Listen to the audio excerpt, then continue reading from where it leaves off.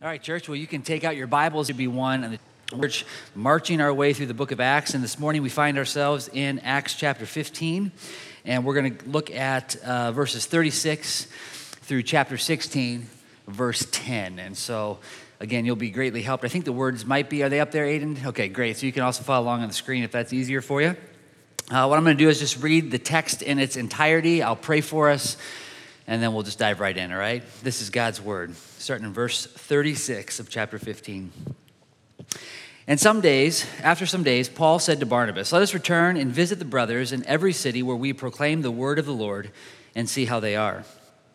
Now Barnabas wanted to take with them John called Mark, but Paul thought it best not to take with them one who had withdrawn from them in Pamphylia and had not gone with them to the work.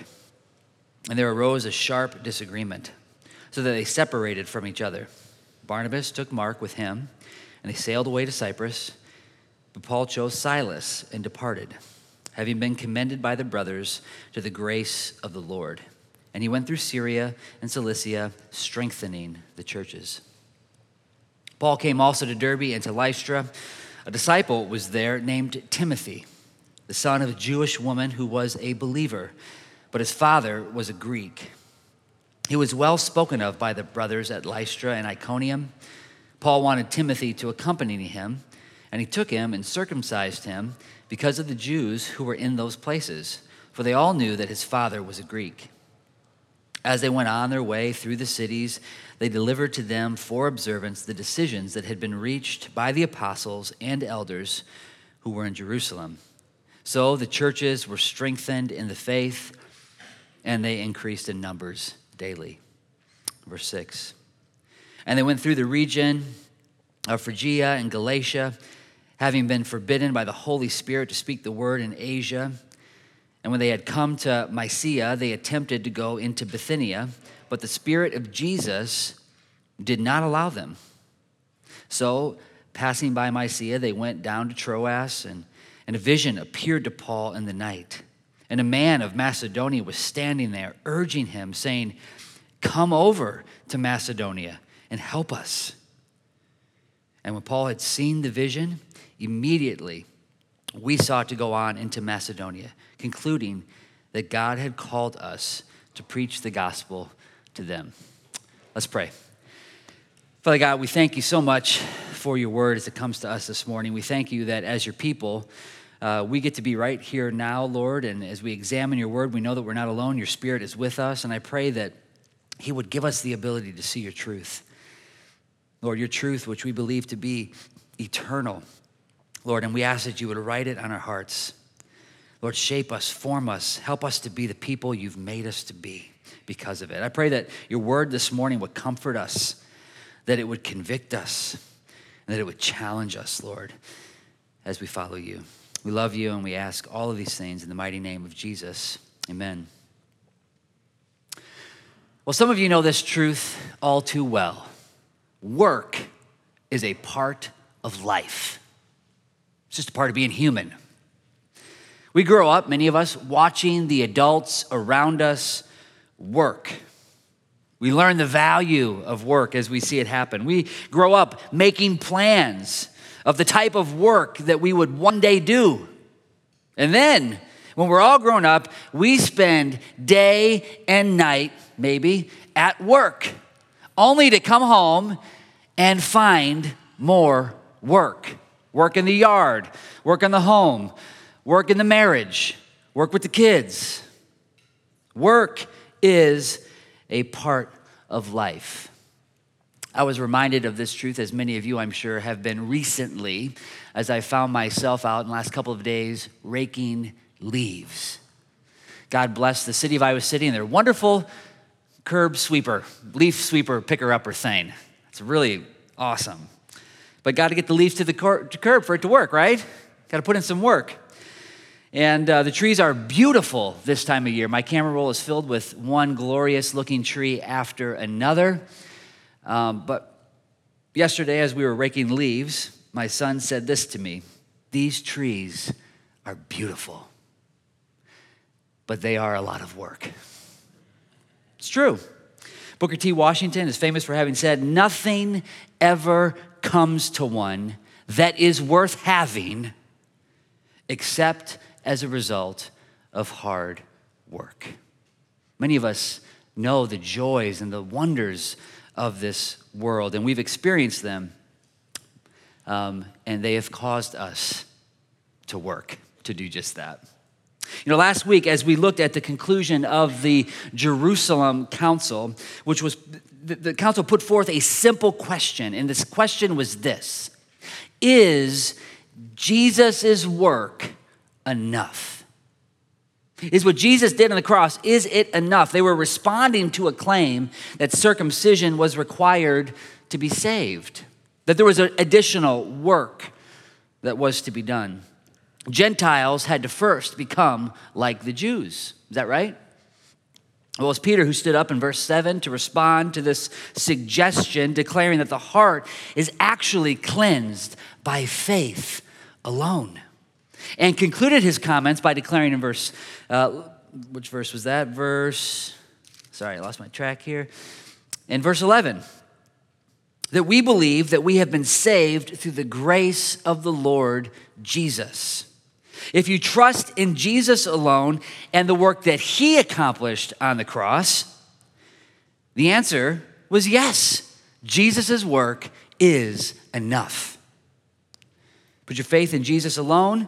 There's not in the law, not in the work of man, and you'll be saved. This is the message of the gospel, the message of his grace. His work is sufficient. Salvation is the result of the work of Jesus, period.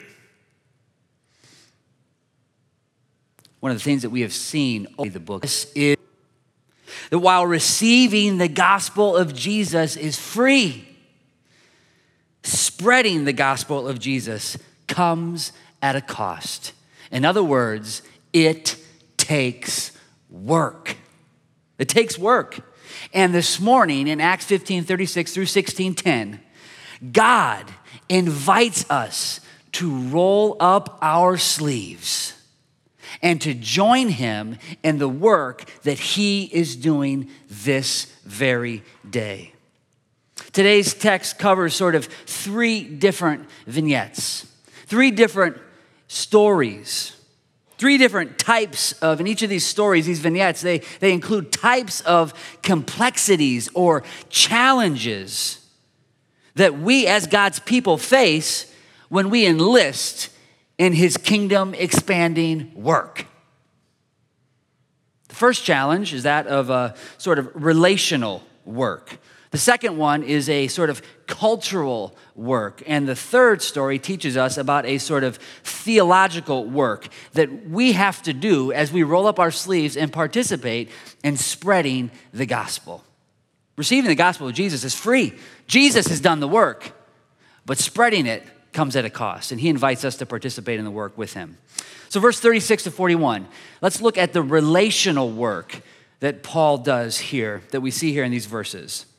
We see as we consider the relational work that as they spread the gospel of grace, this is the sort of truth that we take away from this. As these individuals spread the gospel of grace, they discover that working with people is messy. I don't know if any of you can relate to that or not. Working with others for this great and noble thing is messy. Now, in this section, sections 15 to 18, chapter 15 to 18, this is Paul's second missionary journey. And what we're told here in these verses is that this work is super compelling. It is good stuff. The plan that they have is really fantastic. Look at it in verse 36. And after some days, Paul said to Barnabas, "Let us return and visit the brothers in every city where we proclaim the word of the Lord and see how they are." This is a noble task. This is good work. As we read through the section, verse 5, we see that things they happen according to plan. So verse 5, so the churches were strengthened in the faith, and they increased in numbers and daily. And then again at the end of the section in verse 10, we see that they continue to preach the gospel as they continue on. This is the plan that we have seen from our beginning of the study of Acts. King Jesus is advancing his kingdom as his spirit-filled people proclaim his word to the world around them. Here, this section tells us how that kingdom breaks into Europe. Throughout the book of Acts, King Jesus, we see, is on the move. He's moving. He's at work. And here again, God's people are embracing his mission. Just because this is part of the plan, we are often tempted, because they're participating in this wonderful plan, we can often be tempted to think that it will be easy. God's word, this example, shows us it will not. Leaking arms with other believers for the purposes of God, while it is good, noble, and right, it takes work. You might be thinking, well, what could go wrong? Answer, a lot. A lot could go wrong. Paul and Barnabas so far have been missionary partners as they have expanded God's kingdom around this territory. And Paul suggests this wonderful plan to Barnabas. It's a good plan. They don't disagree on the intent, on the purpose, on the mission, but what they do disagree on is on the method, who they take. Barnabas wants to take John Mark. He wants John Mark to join them. Now remember, John Mark was with them already. In chapter 13, John Mark abandoned them. Chapter 13 to 15 in Pamphylia, he left. After experiencing such a huge response to the gospel, remember they saw this amazing response in Cyprus, we're told that John Mark departed and left. We don't know why he left. Was he sick? What was the journey did it just take too much out of him? Was there some good reason? Was there a disagreement? We have no idea. Was the road too strenuous? We just don't know. But what we do know is that his decision to abandon Paul and Barnabas left a bad taste in Paul's mouth. Paul did not like it. So bad that when Barnabas suggested that John Mark would join them for round 2, Paul immediately shuts it down. No way. He's left us once before. Why would we take him again? Now, as we consider this disagreement, it's called a sharp disagreement that these two individuals have, you might be tempted to ask yourself, who's right? Who's right? Well, the reality is, as you consider both of their perspectives, you can make a strong case for either one. For Paul, certainly. Listen, John Mark does not have the best track record. He's abandoned us once. He's proven a failure. Why would we take him again? He'll abandon us when things get tough. When we need him the most, he might not be there. What if we find ourselves facing trouble or need? We have to have somebody with us that we can depend on. Certainly, any one of us could understand that argument and have probably made a similar argument before. Makes sense. But you could also understand from Barnabas' perspective. For one, John Mark was Barnabas' cousin. So he was loyal to his family member. He wanted him to join them. But more than that, it wasn't just that he was loyal to him. Isn't the message that we're spreading, didn't we just establish that it's a message of grace? The message that we're not accepted by God based on our resume, in light of our failings, we're accepted by God. And if anyone should know this, you could almost hear Barnabas saying this, it should be you, Paul. You were the persecutor after all. And now you've gotten a second chance. And now you're the great preacher. You should know this, Paul. I mean, look at Peter, the rock upon whom the church was established and built. 3 times he betrayed our Lord and Savior. But look at him now. He's being used by God to build this church. It's a good argument, right? It's a great argument. From what we can tell, neither of them are necessarily wrong. But their relationship is messy. It's messy. See, the truth is, church, disagreements happen all the time, even in church, even among Christians. Disagreements happen. Some of you might be shocked by that.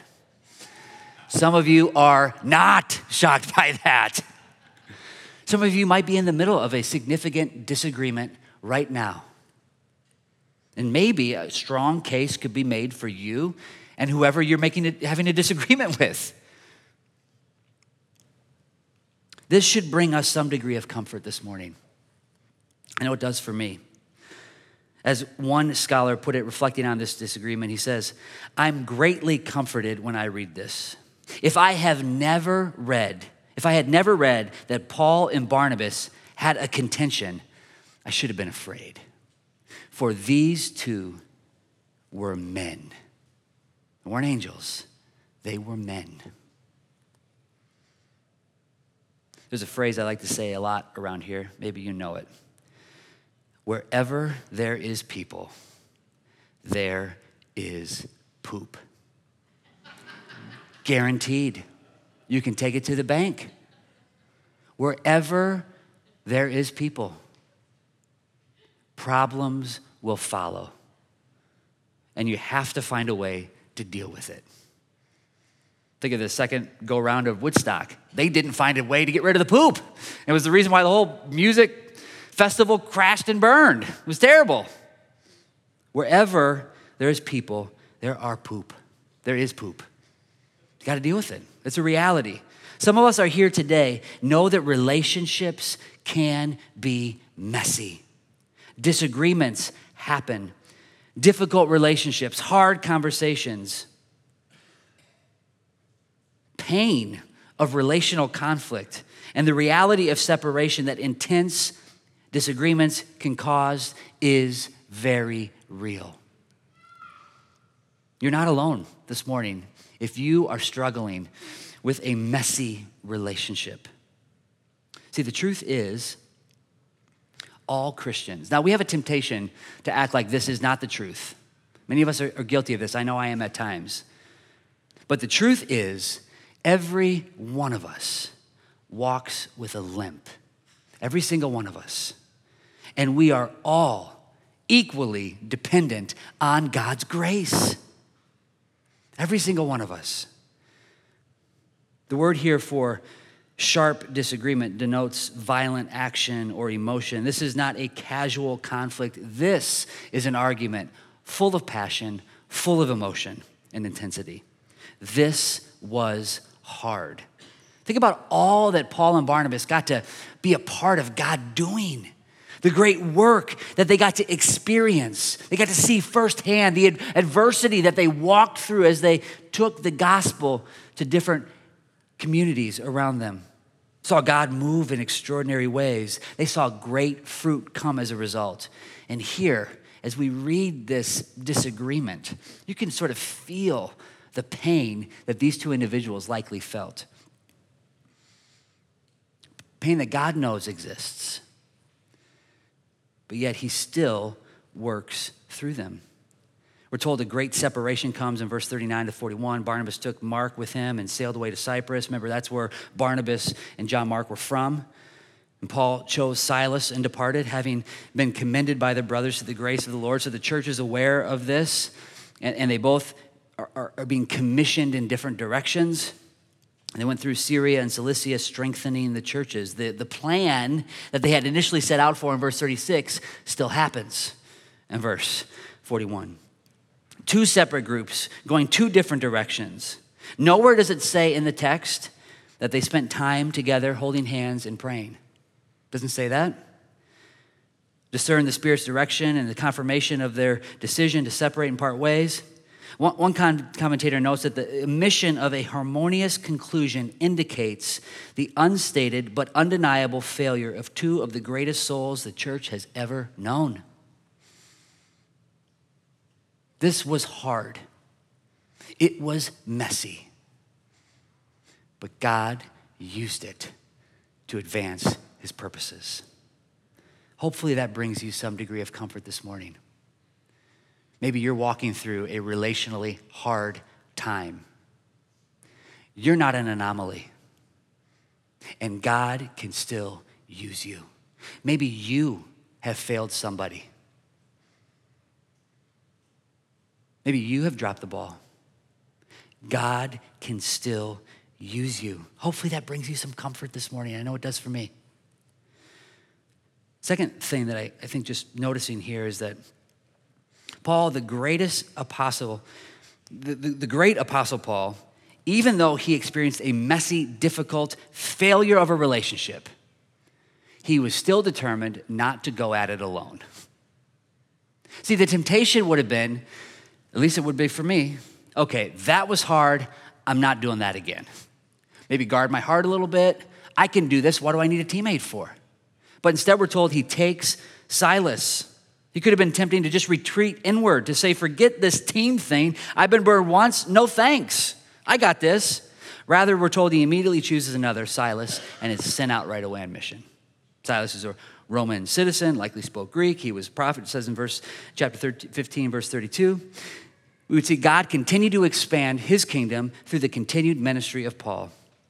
See, church, it's often through the difficulties and failures that God leads us to greater impact.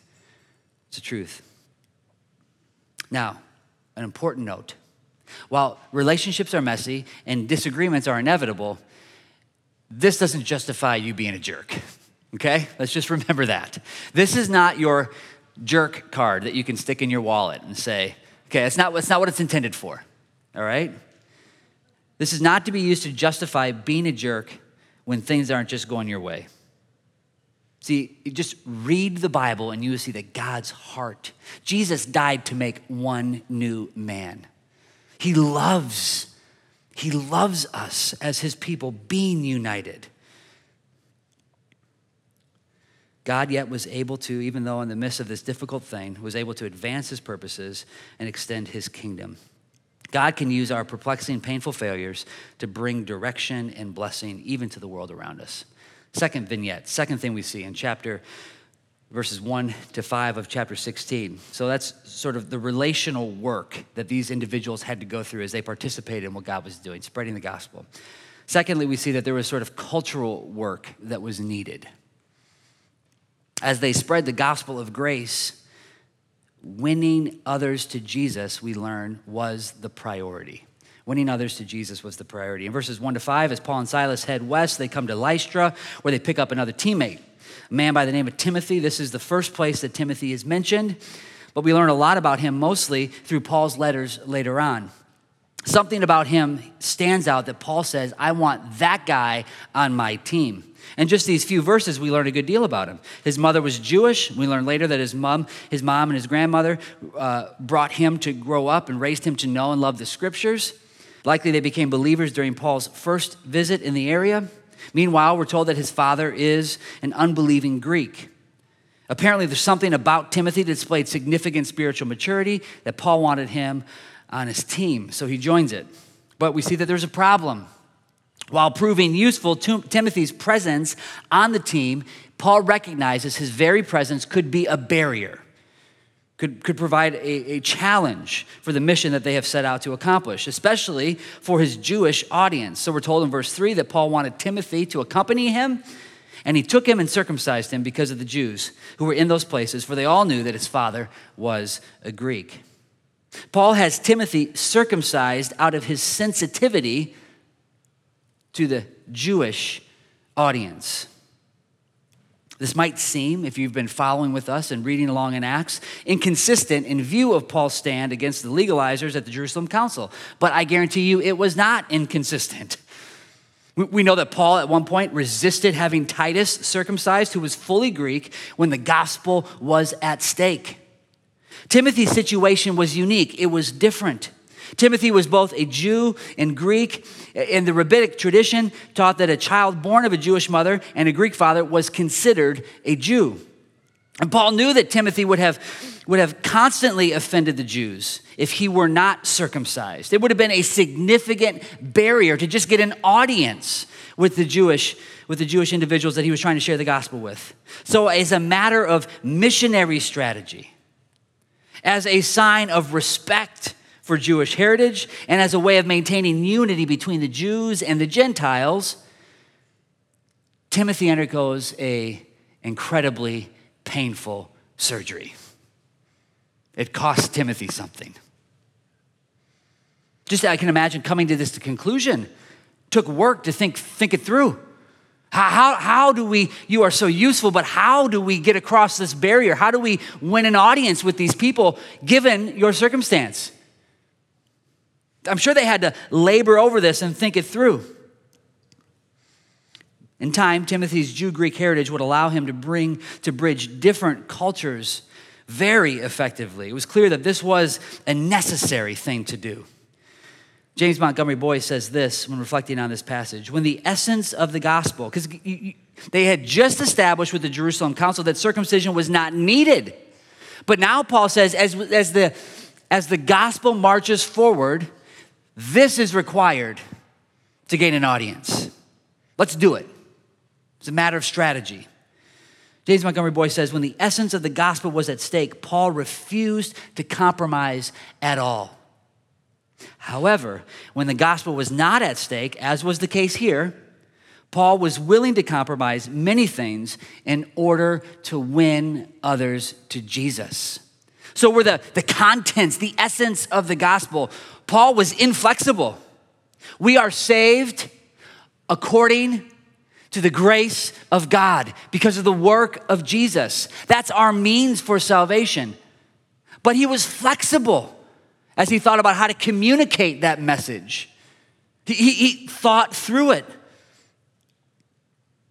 Now, for us, as we consider what happened here, the first couple of verses of chapter 16, we discover an important missionary application for us today. Paul and Timothy show that their ability here in this situation to become all things to all people in order to reach them with the gospel and to win them to Jesus. He wanted to adapt and be flexible where he could without changing the gospel. And the truth is, church, we should be willing to do the same thing as a means of winning others to Jesus. And thinking through this. How do you do this? It takes effort. It takes energy. It takes work. Namely along sort of two lines. There are lots of different ways that you do it, but sort of two primary ways. One is it requires us to be in the position of learners. See, Paul had this advantage where he was an expert in all things Jewish. He understood the culture. And he understood that this would be a significant barrier to allowing the gospel to be translated into that culture. He was an expert in what it would take. As we want to expand his kingdom and communicate this truth to other people around us, we have to see ourselves likewise as learners. Now, this is obvious, hopefully, for those missionaries who cross international boundaries to share the gospel. Oftentimes, they'll spend years in language learning or in cultural studies so that they can translate the hope of Jesus through their speech and in their lives. But church, this is our task as well. Do you see yourself as a learner of people? If you want to roll up your sleeves and participate in God's mission to make disciples of the nations, then you have better give yourself to learning about people.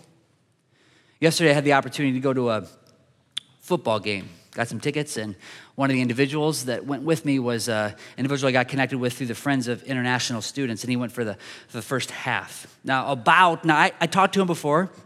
He's from a different country and did not understand American football at all, okay? And I assumed as much just in our conversation. I asked him beforehand, would this be fun for you? Would you like to go? And he was really excited about it. And about 3/4 of the way through, he leaned out. I don't know if you know anything about football, but he leaned over to me, and you know how they have the down markers, the chains, the 2 poles, and then there's the 3rd pole that goes wherever the line of scrimmage is, and in between there. About 3/4 of the way through the game, he leans over and says, "What are those sticks that they keep moving up and down the sidelines?" And as soon as I tried to I don't know if you ever tried to explain American football to somebody. It's like, where do you start? I don't even know where to start, right? And so I opened my mouth and I was like, okay, well, that's the first, okay, wait, I can't say, okay. You got 10 yards. Okay, well, those, I kind of gave up after 3 minutes. I mean, it was just too much. The whole stadium was so loud. It was really, really hard. But it's obvious for this individual to come here, he's a student at the university, for him to be successful, there has to be some degree of learning that he does about this culture, right? The amount of learning that he has to do just to watch a sporting event. Folks, do we see ourselves? The nations are at our doorsteps in Iowa City. What a uniquely wonderful opportunity God has blessed us with. And it's obvious that as people from different countries come here, that they're going to learn how to just navigate and operate in this culture. But what an act of love for us to learn them. If we have any hope of sharing the gospel with anybody, whoever God has placed at our doorstep or next to our house, we need to learn about them. We have to see ourselves as learners as well. This is the move of love. To learn what their food tastes like, what cultural practices they have, what their family dynamics and situations are. If we want to communicate the hope of Jesus, but we see them just as a carbon copy of every other human being, good luck. If we want to be effective missionaries right here in Iowa City, it had better start by us being learners, which means that we have to recognize, first and foremost, we've got area to grow, right? We have stuff that we don't know. It takes a degree of humility and interest and love. And secondly, it takes a degree of sacrifice. Not just do we have to be learners, we have to be ready to sacrifice. That our taste, our preference are not the priority. Look at what it cost Timothy to communicate the gospel. Just to keep there from being a barrier. Tremendous sacrifice. Remove whatever sort of unnecessary thing we can that is a stumbling block in front of others that might keep them from hearing the gospel and putting their trust in Jesus. We have to be willing, if we want to effectively roll up our sleeves and participate in this great disciple-making mission, be learners and be ready and willing to sacrifice. And then in verse 4, it says, as they went their way through the cities, they delivered to them for the observance the decisions that had been reached by the apostles and elders who were in Jerusalem. So the churches were strengthened in the faith, and they increased in numbers daily. It's so important for us to recognize that Paul's mission, this is just sort of a side note, to strengthen the churches. This is what he intended to do. To go there and to care for, to strengthen them, to deliver the observance of the decisions that have been reached by the apostles. He wanted to be an encouragement to them. But what we also see happen is not just is he going to encourage the church, he's going to build and to grow the church. And these two things are not working against themselves. The idea of sort of evangelism and discipleship. I don't like separating those two things out because I don't think they are separate things, but oftentimes we can do that. We can think that you either are the type of church that just cares really well for your people, or you're the type of church that's on mission trying to make new disciples. I say yes, because I think that's what the New Testament says. Yes, you are those kind of churches. It's one and the same. Just an interesting side note. Thirdly, and finally, verses 6 to 10. Let's look at the theological work. As we look at the relational work, cultural work, there's also sort of theological work that has to be done. As they spread the gospel of grace, we see that they are following God's guidance is necessary. As they roll up their sleeves to put in the work, following God's guidance is necessary. Look at verse 6. And they went through the region of Phrygia and Galatia, having been forbidden by the Holy Spirit to speak the word in Asia. And when they had come to Mysia, they attempted to go into Bithynia, but the Spirit of Jesus, very unusual phrase, the Spirit of Jesus did not allow them. So passing by Mysia, they went down to Troas. At first, the Spirit is saying no, no, no, as they go into these other areas, stopping them, redirecting them. Though it seemed good for them to go, the doors, in reality, had been closed. I'm not sure if you've ever experienced something similar. On paper, it all adds up. It all makes sense. Nothing clearly wrong with it. Find yourself heading in one direction, following what you think is the Lord's leading, only to see a door closed. Opportunities shut down. There are times when the Lord says no in our life because there's something else he intends to say yes to. See, I think that's an important principle for us to remember. Oftentimes when we see a door closed, we can immediately be frustrated or discouraged. But what we see happen in the Bible time and time and time again is that as the Lord shuts one door, many of you know this from experience, what he's doing is opening another door. And the reason that one is being shut is because there's another one he wants you to go through. Now, I love how there's nothing passive about Paul's approach. He's not just sitting around passively waiting for a signpost, for a voice, or even sitting waiting for indication of where to go next. Rather, Paul is simply on the move. As he discerns the Spirit's guidance, it's not a sort of static process, but he's marching forward because he knows that that's what he's been called to do. And then in verse 9, it says, "And a vision appeared to Paul in the night. A man of Macedonia was standing there urging him and saying, 'Come over to Macedonia and help us.' And when Paul had seen the vision, immediately he sought to go on to Macedonia, concluding that God had called us to preach the gospel to them." Paul and his team at Troas on the eastern shore of the Aegean Sea. And Macedonia is on the western shore. And there in the dead of night, Paul sees a remarkable vision. A man pleading for them to come and help. Now, there's all kinds of questions around this text, questions that have been asked and honestly not answered since, all right? For example, who is the man? Many speculate on who this man might be. No clue. All we know is that it's clear that God is the one who's guiding them. And they, in response, follow his guidance. And as a result, the gospel spreads into Europe. Another question, why Macedonia? Certainly it was good to go the direction. Those other places needed to be strengthened and needed to hear the gospel too, right? Certainly. We know that eventually they will. Why not other places?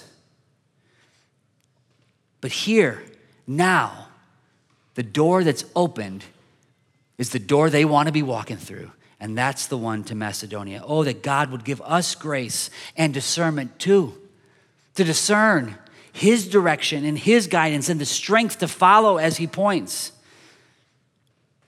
And as they follow his direction, the gospel goes into Macedonia. This is the homeland of Alexander the Great, whose father was Philip of Macedon.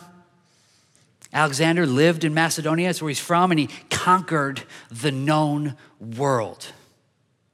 But here, now, under the guidance of God himself, another king was making his way onto the shores of Macedonia.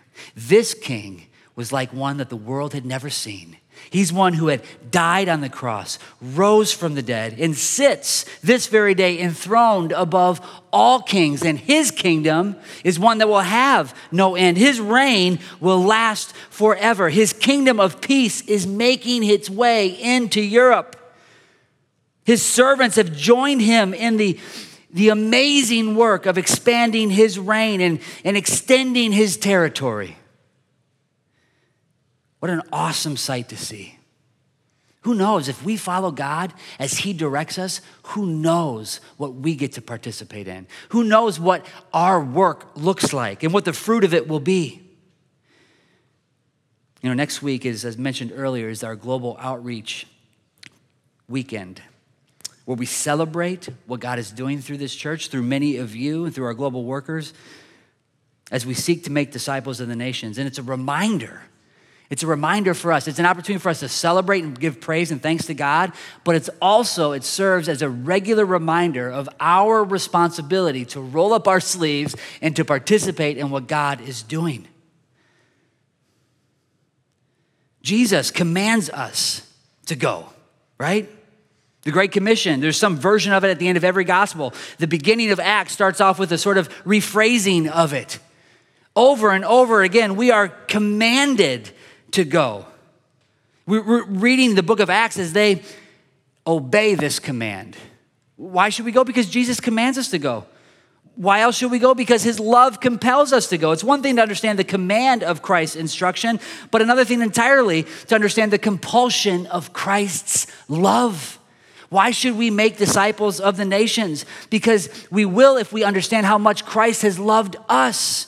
And as his love works his way through our life, do you know what it produces in us by the power of the Holy Spirit? love for others. Just like Jesus came to seek and save the lost, he begins to take his passions and make them ours. And his love works its way out into our life as we share the gospel of Jesus with others. Why should we go? Because Jesus commands us to, because his love compels us to, and finally, because the world needs us to. The world needs us to. Many are perishing in their sin apart from the hope of Jesus all around the world, in our community, in your neighborhood, possibly right next door to you. The man in the vision did not say, Paul, God told you to come. Get over here. That's not how it went. He did not say, likewise, Paul, don't you love me as much as you love them? It's not what he said. No, he said, come to Macedonia and help us. Help us. In conclusion, at the end of this section, we see the first of the we occurrences. I don't know if you picked up on that as we were reading it, but it's the first time that he slips in a we. Now, when Paul seen the vision, immediately we sought to go on to Macedonia, concluding that God had called us to preach the gospel to them. Obviously, this is indicating that the narrator, Luke himself, has joined the party. Luke himself has now rolled up his sleeves and has joined them. We'll see him use this throughout the rest of the chapter. He changes to they at the end in verse 40, indicating that he stayed behind in Philippi and that Paul and others went on for Thessalonica. We doesn't show up again until chapter 20 starts and stops several times between 20 and 27. Folks, Luke rolled up his sleeves and jumped in. I think the challenge is for us to do the same.